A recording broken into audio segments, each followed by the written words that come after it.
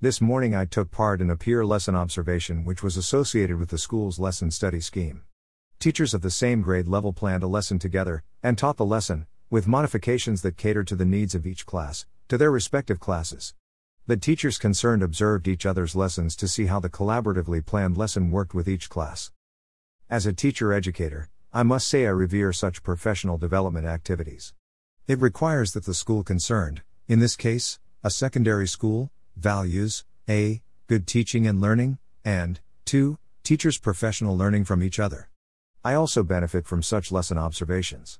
For example, this morning, for the first time, I saw, a, how a Quizlet Live competition worked in a secondary school classroom, though I had tried it in my own classes before, and, b, how the recent Chrome QR code embedded with each URL worked. I hadn't tried this myself yet.